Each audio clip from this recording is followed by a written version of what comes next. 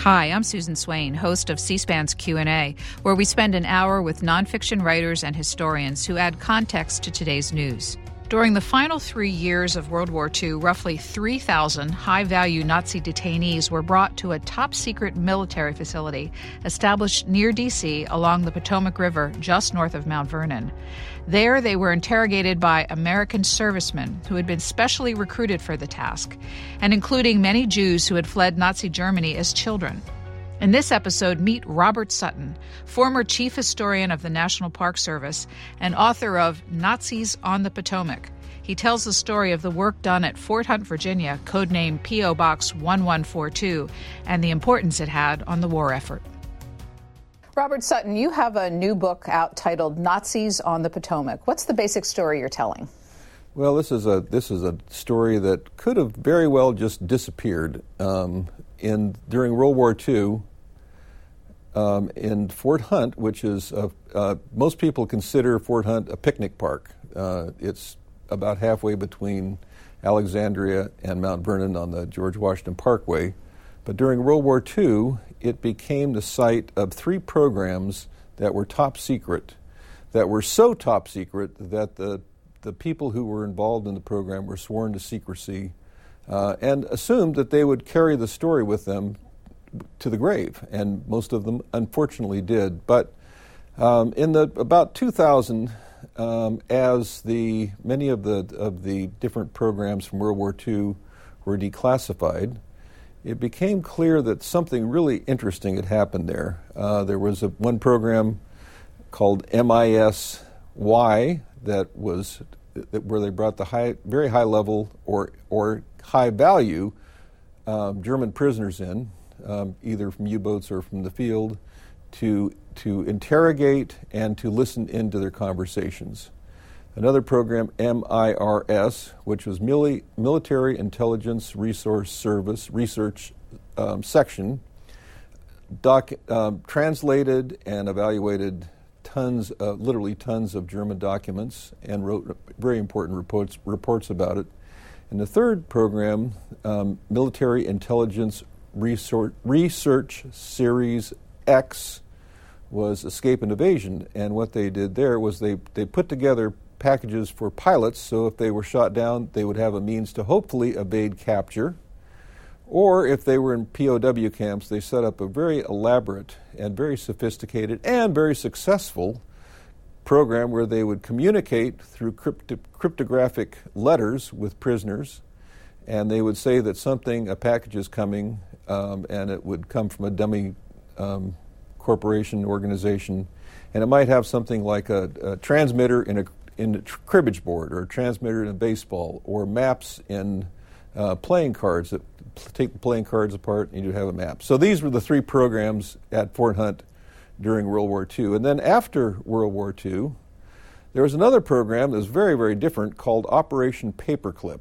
And what this did was during the Cold War, Americans wanted to recruit the highest level and the highest functioning in engineering and so forth Germans from World War II to help them plan for dealing with the Cold War. So that's what happened at Fort Hunt. So what were the exact years that Fort Hunt was used in this capacity? It was used from 1942 to 1946.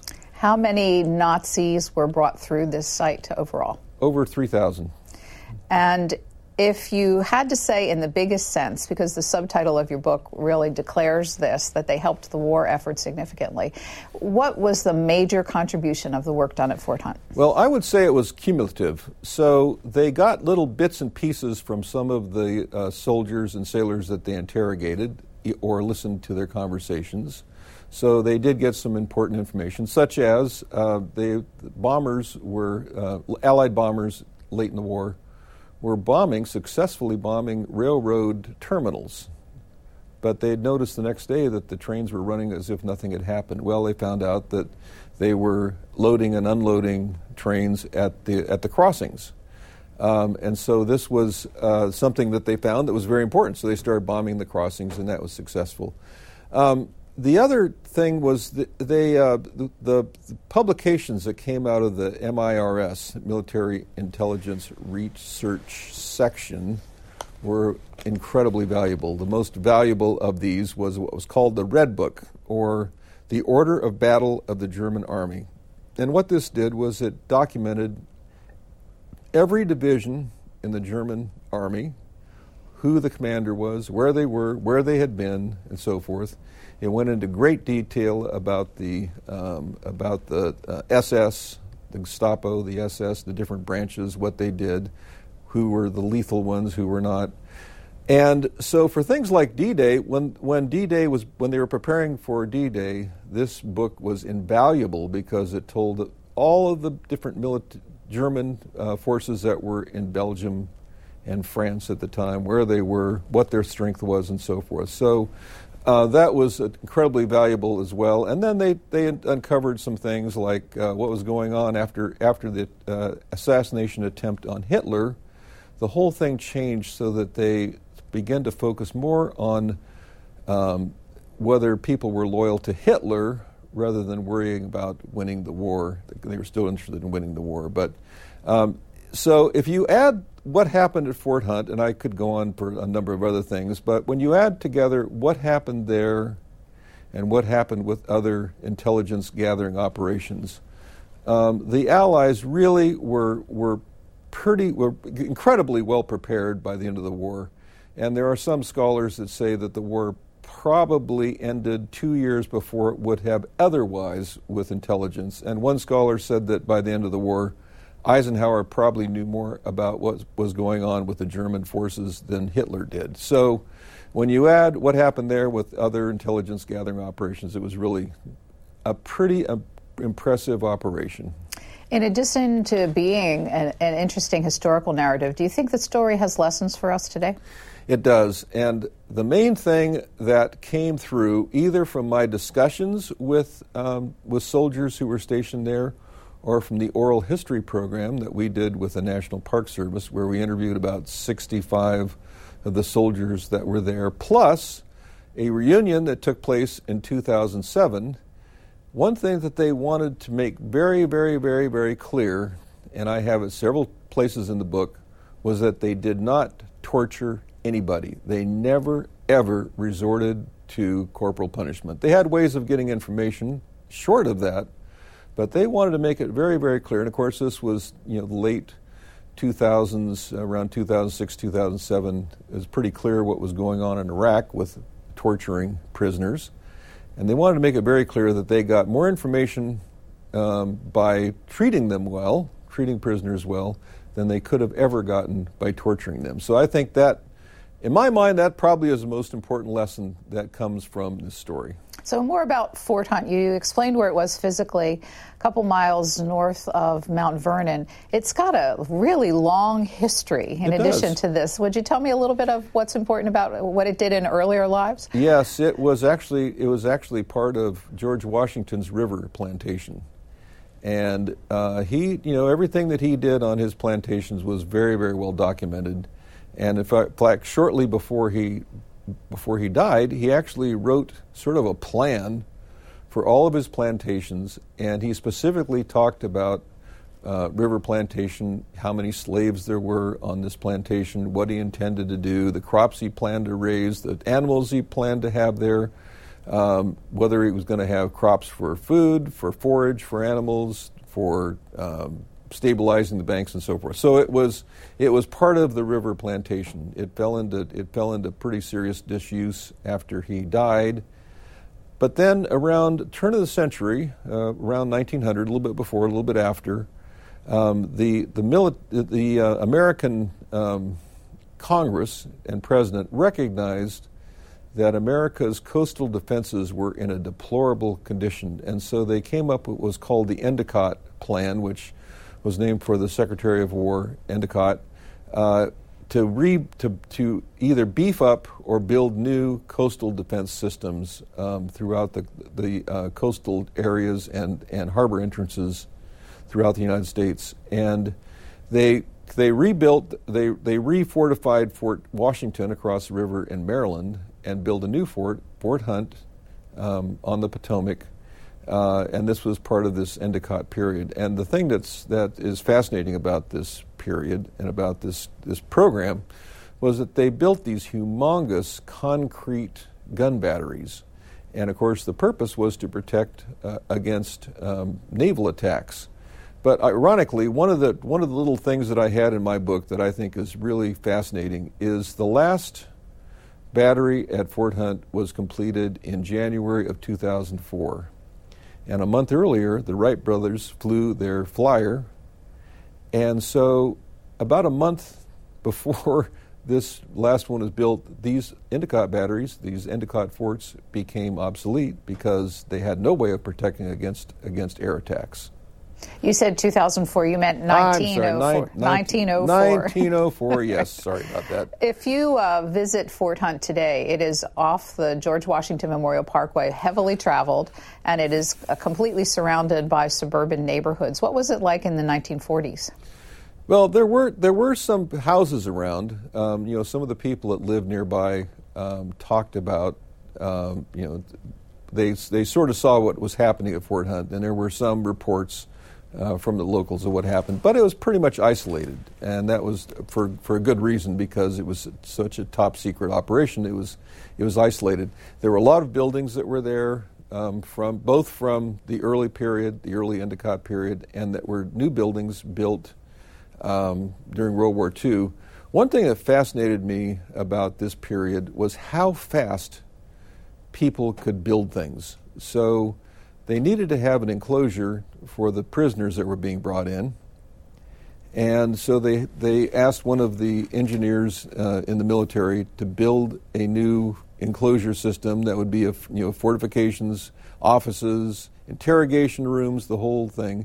They said you have 8 weeks to build this. He actually built it in 6 weeks. Absolutely incredible. So there were new buildings that were built there, but there were still quite a few from the earlier period. During the time period, and this goes to your point about not using coercion, you describe a very congenial setting. In addition to the housing, there were actually open fields and places of leisure for the prisoners. What was the thinking? The thinking was that if you have them comfortable, they're more likely to talk, and it worked. It worked pretty well. They would have a recreation room with ping pong, pool, that sort of thing. They would have outdoor activities, and one thing that the Germans were really liked, but they didn't know anything about before, was horseshoes. So they had horseshoes, they had soccer, they could essentially do anything they wanted to. And then, if they would treat them well, they would feed them well. If they wanted, a lot of the interviews, you read the transcript in the interview, and they, about 2 words into it, they say, "Would you like a cigarette? Are you comfortable? Are we treating you well?" So forth. So they tried to do everything they could to treat them well. And then, if a prisoner was particularly helpful, they would take them to a nice dinner in Washington, D.C., one of the fancy restaurants in Washington, D.C. They might take them to a movie and so forth. So they generally treated them fairly well. And the thought was, if you treat them well, they will give you information that you need. So they were taking prisoners into Washington, D.C., Nazi prisoners into Washington, D.C., or to the movies. Did anyone ever escape? There was one attempted escape, and this was a U-boat captain by the name of Werner Henke. And he was captured. His U-boat was sunk. He was captured along with his crew. He had been very successful. He had sunk, I don't know how many, I can't remember off the top of my head how many tons of shipping. Most of the ships that he had sunk were British. He was terrified that he was going to be sent to Great Britain as a war criminal and be executed. He was so afraid of this that he actually probably committed suicide by running out to the fence, trying to scale the fence. He was shot and killed. So he was the one prisoner who tried to escape, but we think he really didn't think he would be able to escape. He essentially committed suicide by trying to escape. If you visited Fort Hunt today, would you see any evidence of this period of time? You would see no. There are a couple of partial foundations that are sort of scattered in the woods. You really have to look to find them. But mostly what you would see are the gun emplacements from around 1900. There's one non-commissioned officer's house that was there from the early period, and that's pretty much it. There's a monument and a flagpole to this program. When was that installed? That was installed in 2007. During the war, during this period, it wasn't referred to by the military as Fort Hunt. It had a code name. Why and what was it? The code name was P.O. Box 1142, and the reason was they didn't want to have any association. They didn't want to have anything that would refer to Fort Hunt at all. And so this was the post office box in Alexandria where the mail was delivered. You have retired as the chief historian for the National Park Service, and the Park Service has an important role to play in this story. So tell me about how that all came about. Well, in about 2000, well, let me back up a little bit. Pre Park Service participation in this program. In about 1990, a soldier who was stationed at Fort Hunt by the name of Lloyd Schumacher wrote a book called The Escape Factory, in which he talked about this program, military intelligence section -X that was at Fort Hunt. Now the Army hadn't declassified it at that time, and so he wrote this book, he published it, the Army found out about it, they tried to buy up as many copies as they could, so now getting an original copy is a very, very, very rare book. Anyway, so the Park Service knew about this story, and then about 2000 they had a study done of Fort Hunt, and many of the documents, such as the interrogations, the transcripts of interrogations, were now declassified. So they began to sort of piece together what was happening at Fort Hunt. And they really didn't know anything very much before this time about that. But in 2005, one of the rangers at Fort Hunt was giving a tour. They would do this periodically, give a tour of the military history of Fort Hunt.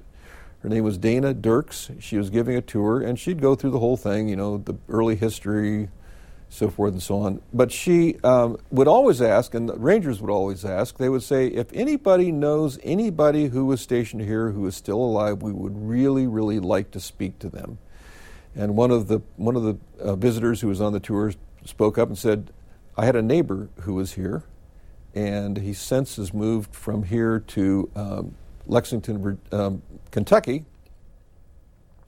but he was here, and he didn't say very much about it, but we know that he was here during World War II, and you might want to contact him. Here's the contact information. So the Park Service contacted this man. His name was Fred Michel, and the person who contacted him, Brandon Bice, was not having much luck trying to set up an interview with him.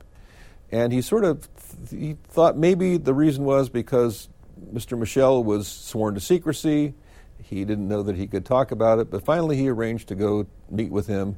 He took along in his briefcase several of the interrogations that he had conducted with his name on them, showed them to him, and he opened up and started talking about what he had done in the program at Fort Hunt. Then he gave him several names of people that he remembered who were there, and so with that and with going through the roster and just internet, trying to track people down through Google and so forth, they were able to track down about 65 people who were stationed at Fort Hunt and conducted oral history interviews with as many as they could from about 2006 through 2010. Now, there were some interesting interviews. There were some who were bedridden, who literally died within weeks of the interviews. And at the time, World War II veterans were dying at a rate about 1 every 90 seconds. And so really time was of the essence. One of the soldiers that they intended to interview, they were ready to get on the plane to go visit him in Cleveland. The family called and said that he had fallen into a coma and they might as well just not worry about coming. Several days later, he came out of the coma. He looked around. He said, "Where's the Park Service?" And so they called and said, "Well, he came out of the coma. If you want to come and interview him, he'd love to talk to you." And they did, and went to see him. And of course, he passed not long after that too. So that was one of the challenges, was trying to not only track people down, but trying to get to them before they passed. And so the amount of information gained from these interviews is just absolutely amazing. And there's one of the people that we interviewed, Paul Fairbrook, in California. He said, "Why haven't you contacted John Kluge?" Now, John Kluge was at Fort Hunt. He became very well known later as the owner of Metro Media, and at one point was the richest man, and considered the richest man in the United States. But he was at Fort Hunt, and they said, "Well, we've tried, but we can't get in touch with him." And so Paul Fairbrook picked up the phone and said, "Hey, John, I have Park Service here, and they'd like to talk to you." And that was another entree into doing an interview. All of these oral histories are on Fort Hunt's National Park Service website. In addition to this book, which they provided a lot of your research for, how have they been used since they've been done? Well, they've been used for interpretation at the park. They've mostly been put up for research. There was some talk at some point. Unfortunately, I'm not in the Park Service anymore, so I don't know what the current discussions are. But there's one building that is there from the early period, from the 1900 period, NCO, non-commissioned officers' quarters, right near the entrance. And there's been some talk of making a museum or a research center out of that building. As far as I know, that has not gone too far beyond the conversation stage. But that, I think, would be a perfect use for the building, number one, and a wonderful place for people to look at these interviews. Now, the wonderful thing is most of the interviews have a transcript, you can listen to the interview, or you can watch it on video. Most of them are actually videotaped. And so they're wonderful as a research tool. I would imagine that the Pentagon's historians would be interested in additional information about World War II that could be learned from them. Did you work with the Pentagon in doing this project? I did not. I did not work with the Pentagon. One of the challenges I did most of this during COVID. Oh, I'm thinking about the interviews themselves, the oral histories. Oh, I actually was not very involved in actually conducting the interviews. The people who were involved were at the park. They already had the whole system set up. What I was able to do was to get them some money so they could travel to places like California to conduct the interviews. But I personally was not involved in conducting the interviews. Did Brandon Bees tell you what the reactions were of these men talking after so many years? Were they reluctant, or were they happy to finally be able to tell their stories? It really varied. Some were very, very reluctant. Most of them, sometimes what he would do is what he did with Fred Michel, which was to find a transcript of an interview, take it along with him. And most of them, it was like opening a floodgate. They just were very, very anxious to talk about what they had done, now that they knew that they could. They couldn't during the war. In fact, there's one joke. One fellow said that his wife kept pestering him about what he was doing during the war, and he said what he was doing was making brassieres for the women's, for the WACs, the Women's Air Artillery Corps. So they were very cagey, even with their families, about what they were doing. So when they had an opportunity to open up, most of them were anxious to, some of them weren't. By and large, these interrogators, and we need to spend some real time on them, were a very special group of soldiers. And they all had a particular heritage that they shared that you write about. Tell me about that. Well, first of all, the Army and Navy were bringing in Germans, right? And so it would be very helpful if they could find somebody who spoke German. And it would even be more helpful if they could find a native German who not only spoke German as a native tongue, but understood the nuances of the language and the culture and so forth. And it would even be more impressive if they could use Jewish German and Austrian soldiers. So what the Army started doing, there were quite a few who had come to the United States, mostly during the 1930s. As children, and they came in different ways. Some came through with their families. Some came through a program in which the government allowed 1,000 German Jewish children to come to the United States without their parents if they had either a foster family willing to sponsor them or relatives in the United States. Now, the parents were willing to do this because they thought Hitler was an aberration, that eventually he'd be voted out of office because he was so radical. Of course, they were wrong, and it was a tragedy for them because the children came, but the parents were not allowed to do so. Anyway, so there are different stories. There was one of my favorites, a fellow by the name of George Whitinger, went to school one day, and he was told that he could no longer attend school. He lived in Austria. He was told he could no longer attend school. He said, "Why is that?" He said, "Because you're Jewish." Well, those were two shocks, because number one, he couldn't attend school, but number two, he had no idea that his parents had converted from Judaism to Christianity years earlier. And so he didn't even know that his family had been Jewish, and so this was a double shock to him. There were Paul Fairbrook was about 10 years old. Things were going badly in Germany. His father actually was a pretty wealthy, successful banker, and he decided that he didn't like what was happening in Germany, took the family to Palestine, later to the Netherlands, and then eventually to the United States. Many of these have stories that if you would read the stories, you would think this is a novel, but it really can't be a novel because it's too outlandish to even be a novel. So some of the stories of their escapes were just amazing. Some of them were fairly straightforward. Some, they were able to get visas, they were able to travel to the United States, immigrate to the United States. But most of them came here, and the Army, of course, recognized the value of not only their language, but their incentive for interrogating these prisoners. And it was their reactions to the interrogation process was fascinating. They would say, I realized, many of them would say, I realized that the people I was interrogating, they weren't really bad people.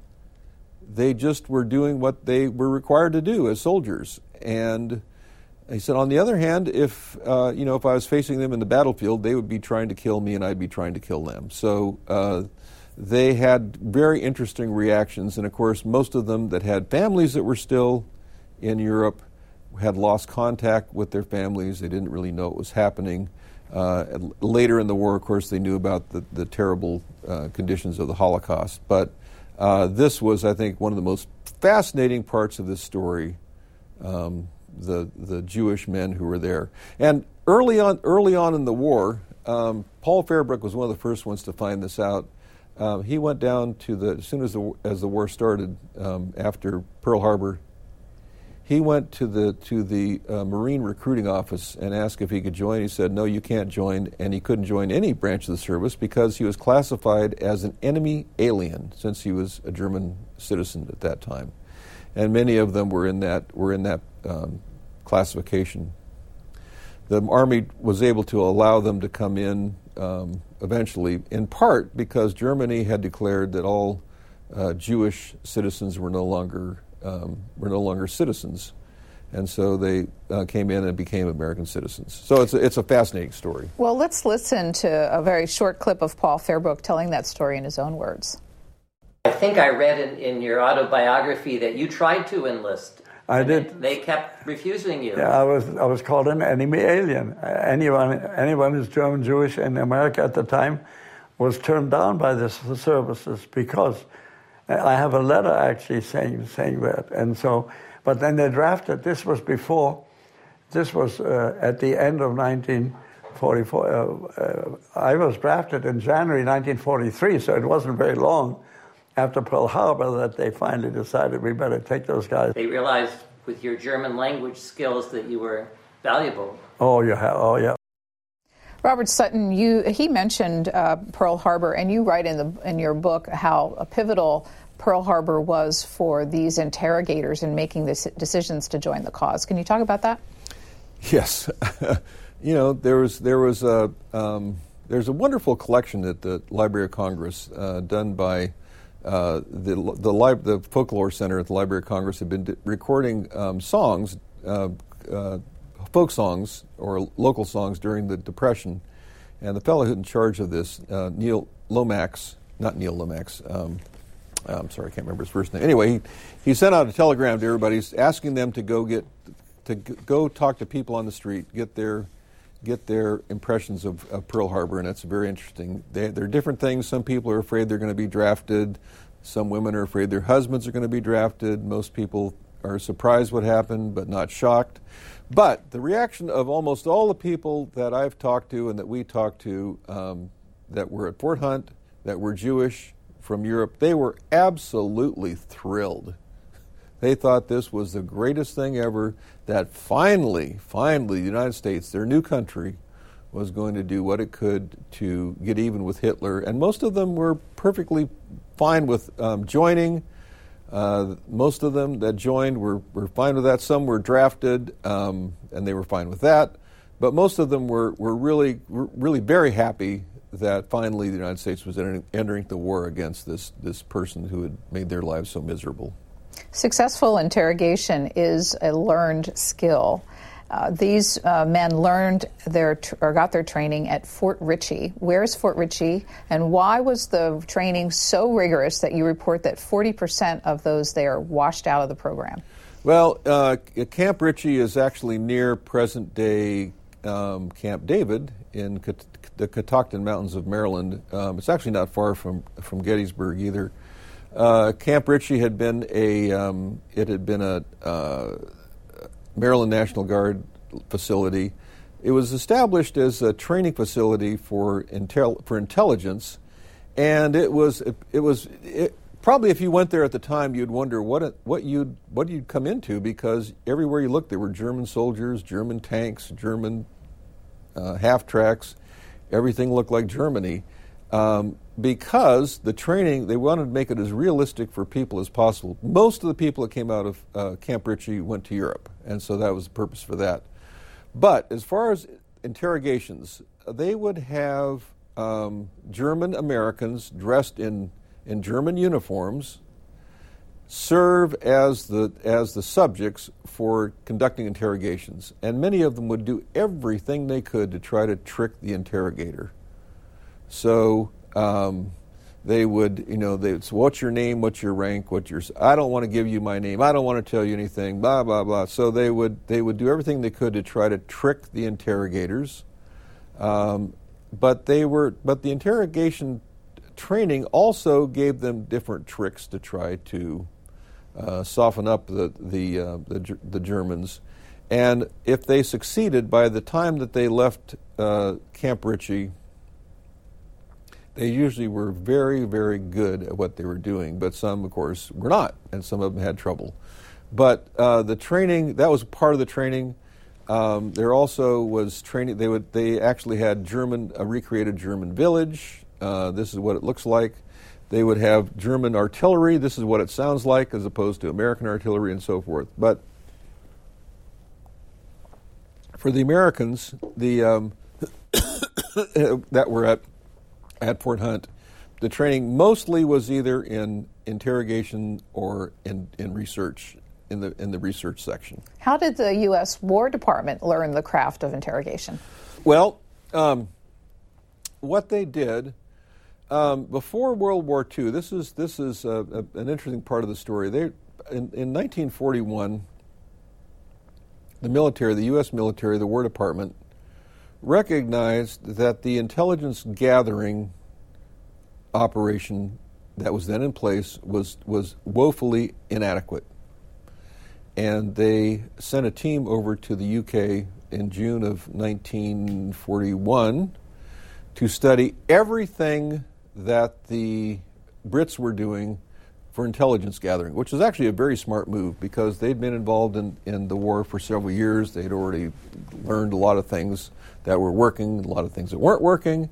And so what they did was they came back and said, we need to set up for the interrogation side, for the MISY program, we need to have two components to it. One, we need to interrogate prisoners, and the other thing that's very important, we need to set up a system so that we can listen in to all their conversations, either in their rooms, around the fort, and so forth. And so they set up part of the program there was they had hidden microphones all over the fort, and they would have they would try to pick up conversations.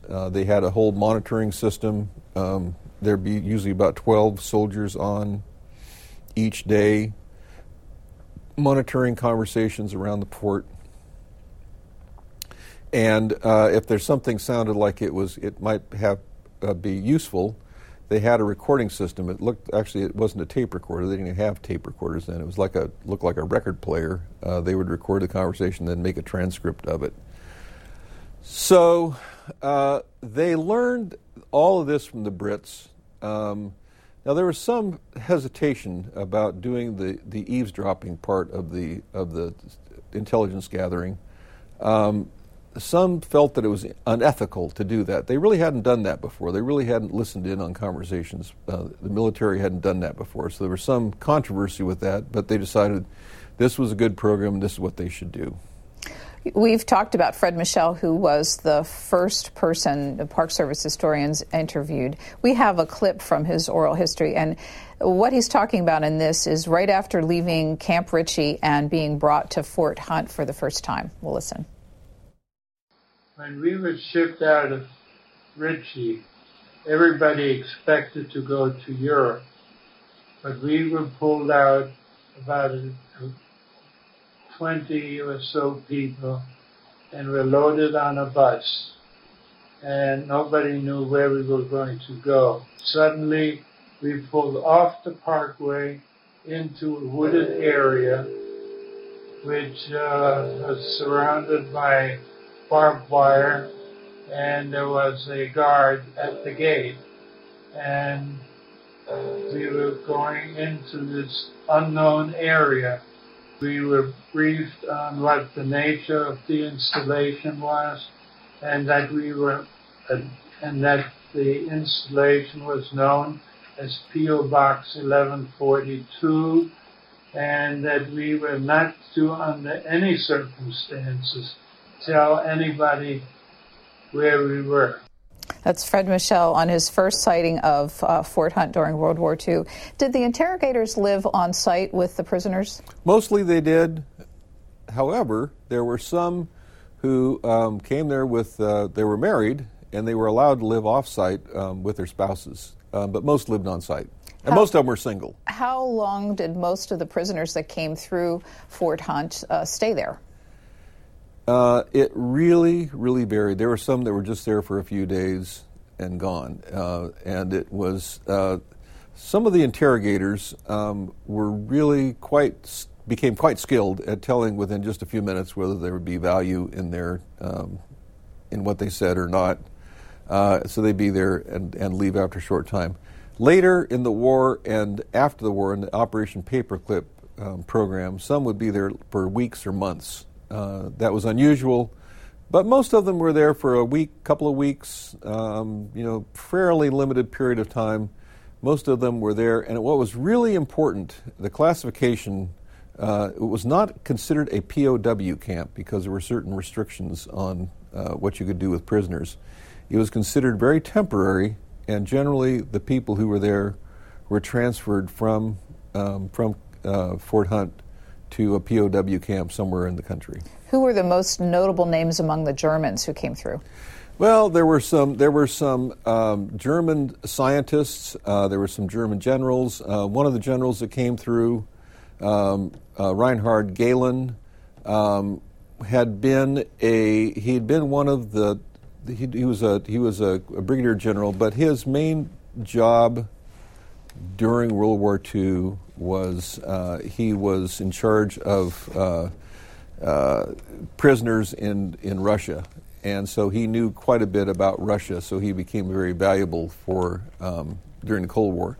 He was very ruthless. I mean, he and his team held no punches when they were dealing with the Russians, and so there was part of the problem was that the Americans wanted his expertise, but he had been a pretty nasty person during World War II, along with his people. But they said, okay, fine, but we need you anyway. Another person who had been connected with the Russian embassy was Gustav Hilger, and he was there. He was there for quite a long time. He had been the ambassador to Russia. He was actually raised in Russia.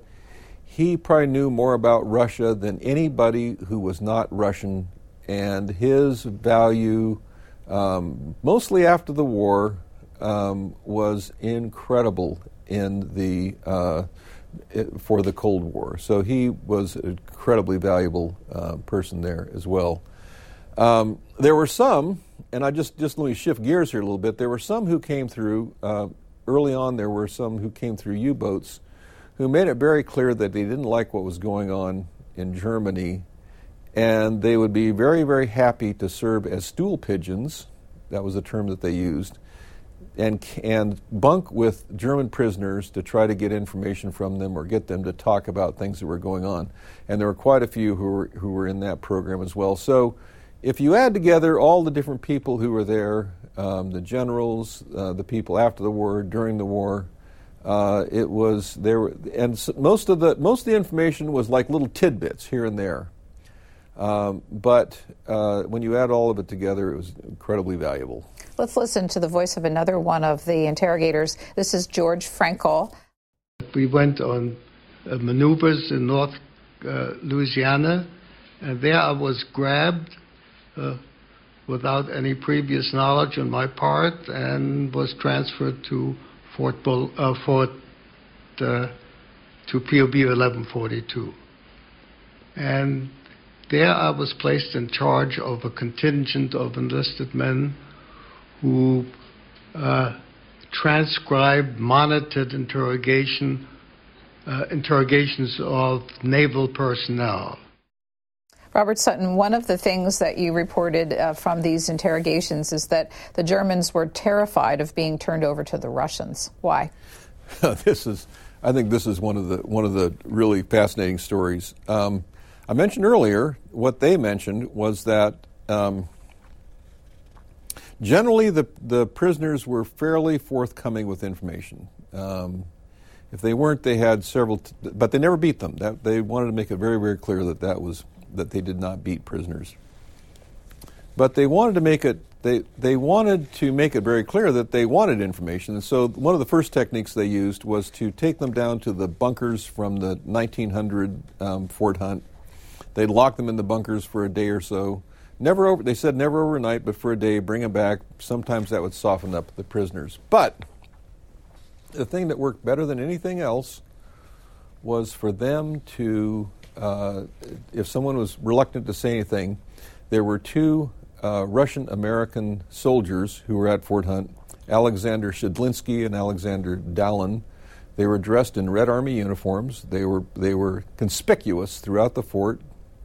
If an interrogator thought that someone was being cagey and not forthcoming with information, they would call in one of these two fellows and they'd say, "Oh, you don't want to talk to us? How about if Ivan here takes you to the Soviet Union? Maybe they would like to hear what you have to say."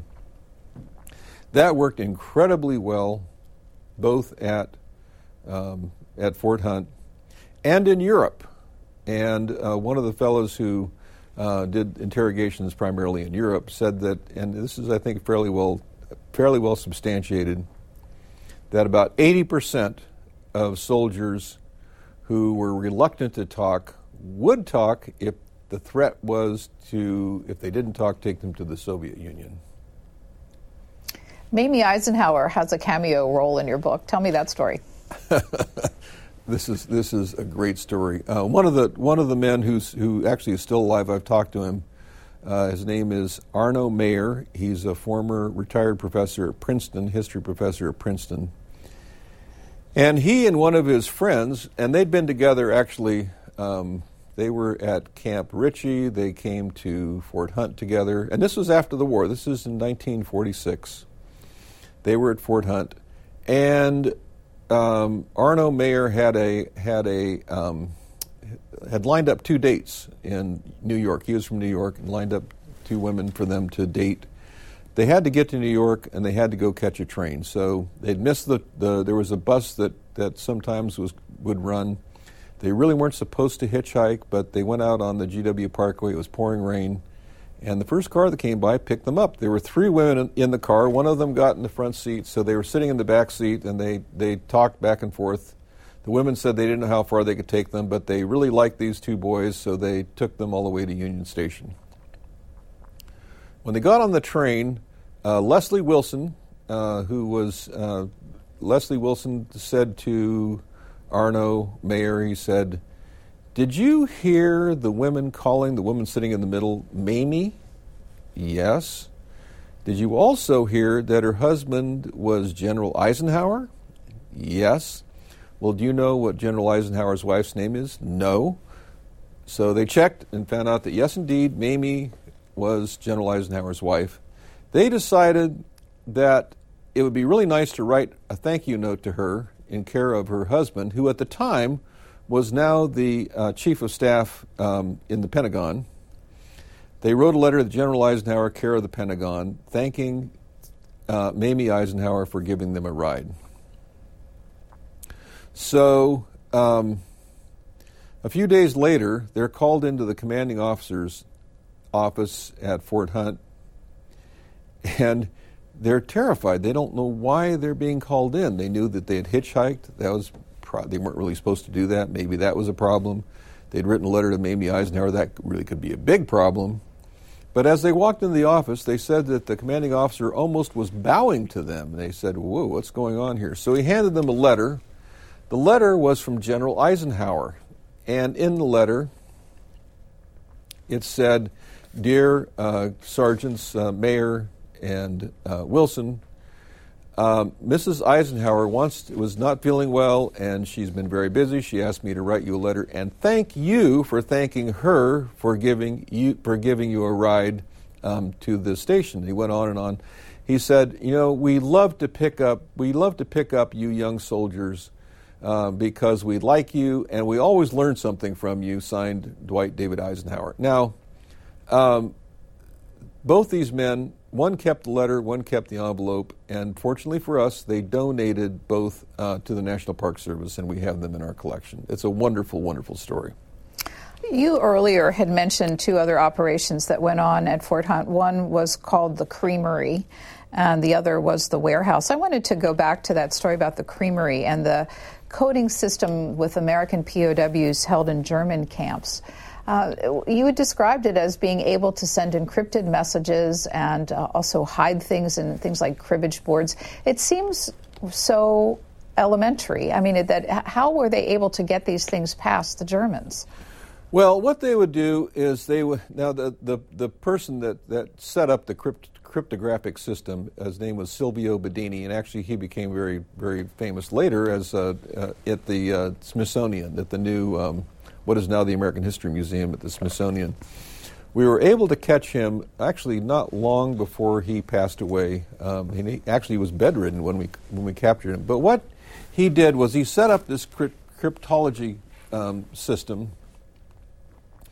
and the way it worked was he would have soldiers who were not very, very educated write the letters. And this is something I found very, very fascinating. He said you can teach people to improve their writing, but what you can't do is take someone who's a very good writer and have them write something that's not very good. So he tried to make all of the letters that were sent from Fort Hunt not be the best in style or grammar or so forth, but in these letters would be a message that would be important. And letters, if the Germans read the letters, they would have no idea what any of this meant. But they would come in. There was somebody at every fort, at every POW camp, maybe 2 or 3, who knew what this cryptographic message system was. They could read the letters. They knew what was coming. So a letter would say there's a package coming from such and such organization. Be on the lookout for it.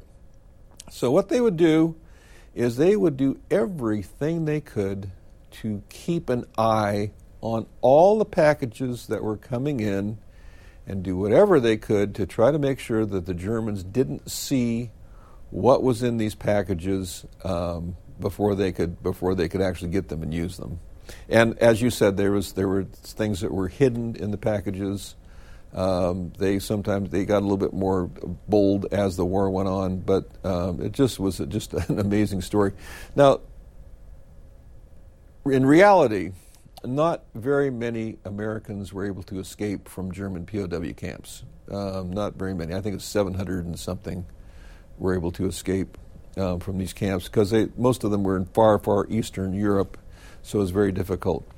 But mostly what it did it improved their morale. So like they would know with these transmitters and these radios that were sent to them, they could monitor the BBC, for example, and there were encrypted messages in the BBC, or they would get something saying,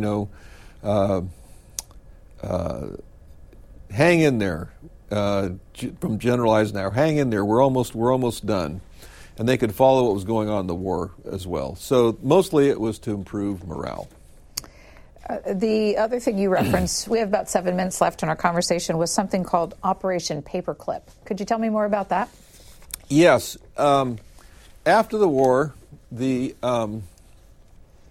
Americans were very anxious to get the top-level Germans, primarily Germans, who had expertise that they thought would be valuable to have them come and stay in the United States and help planning for the Cold War.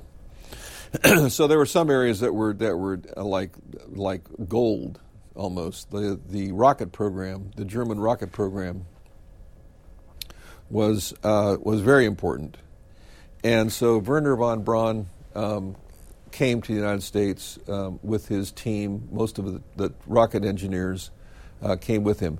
Now, there's no evidence that he personally was at Fort Hunt. He might have been. We just don't know that. He came through Fort Strong in Boston Harbor, and then pretty soon thereafter went out to El Paso to Fort Bliss.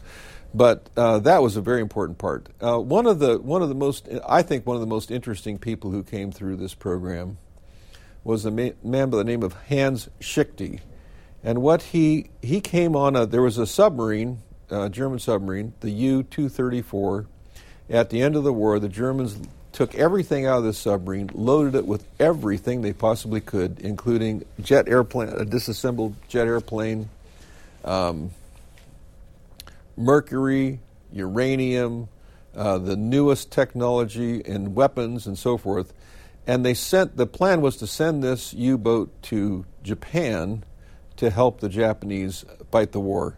And right at the end of the war, the war ended, and the commander of the U-boat surrendered to the Americans. The U-boat was taken to Portsmouth, New Hampshire, and most of the men on board were brought to Fort Hunt. And one of them was this man, Hans Schichte, who was a specialist in microwave technology, and he was one of the top engineers in Germany. So with the war ending, there all of a sudden was a desire to have him stay in the United States. And so they wanted to encourage him to stay in the United States. But the problem was his family was in Germany and actually was now in the Russian sector of Germany. So they had to get his family to the United States so that he would stay. And he turned out to be one of the most successful. He actually ended up in Milwaukee and became one of the most important parts of the Cold War period. So that's just one example. But there were about several hundred that came here with all kinds of expertise. And it was controversial, or now is controversial, because some of them were not very good people. Like I mentioned, Reinhard Gehlen earlier. He was a pretty awful person, but he was very important. Wernher von Braun was considered the father of American rocketry, but later Americans found out that he had been a member of the Nazi Party. He'd been an officer in the SS, as well as being the rocket designer. So there was some controversy with it, but the Americans felt that this was such an important program, they needed to get the top people they could for this program. After the war, after the Germans surrendered, how long did it take for the unit at Fort Hunt to be disbanded? About a year. About a year. And how long did it take for all of the buildings and everything there to come down? Well, when the war was over, this is an interesting little side story. Before the war, Fort Hunt had been turned over to the National Park Service, and it had been a major civilian conservation corps camp. And so the arrangement between the Department of War and Department of Interior was that it would still belong to the National Park Service, but a year after the war was over, it would be returned to the National Park Service, and the War Department would remove all the buildings that it had built before the war. So it took down a lot of the buildings, and then not long after, the Park Service started dismantling what was left of the other buildings. Some were reused. There's one of the soldiers who was at Fort Hunt. His name was Rudy Pins. I mentioned Gustav Hilger. He wanted to see the site where he had been, and so he took him out to Fort Hunt. And at this time, it was probably in the 1950s. The hut that he had stayed in was still there, being used as a restroom. So, over time, almost all the facilities at Fort Hunt were demolished to make way for this, what is now the primarily recreation park.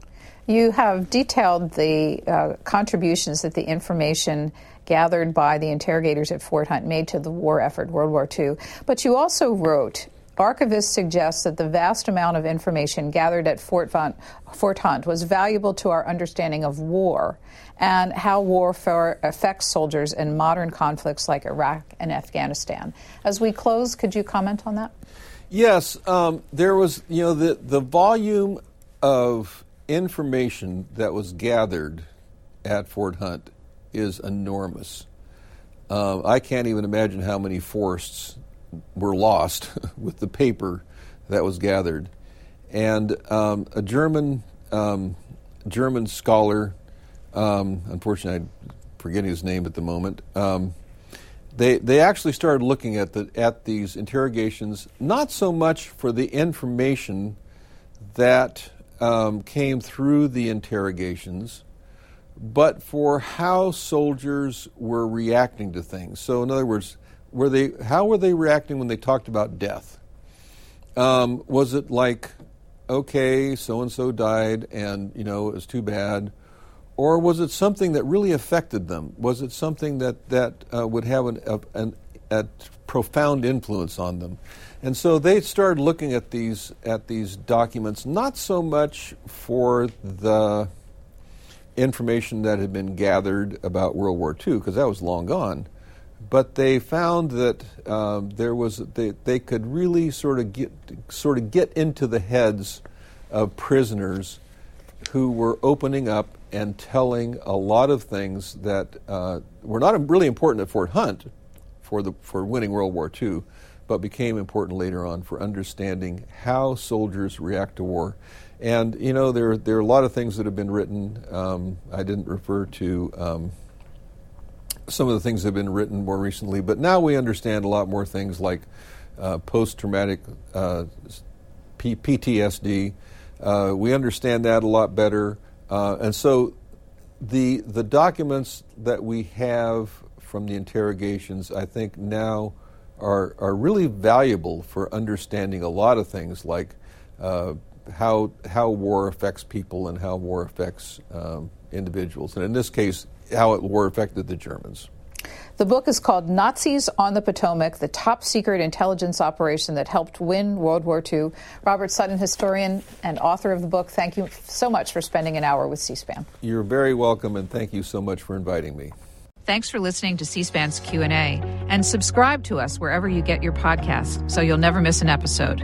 And while you're there, please take a minute to rate and review us. You can also send us an email about Q&A at podcasts@c-span.org. Send me your questions, your comments, or ideas. Your feedback is welcome.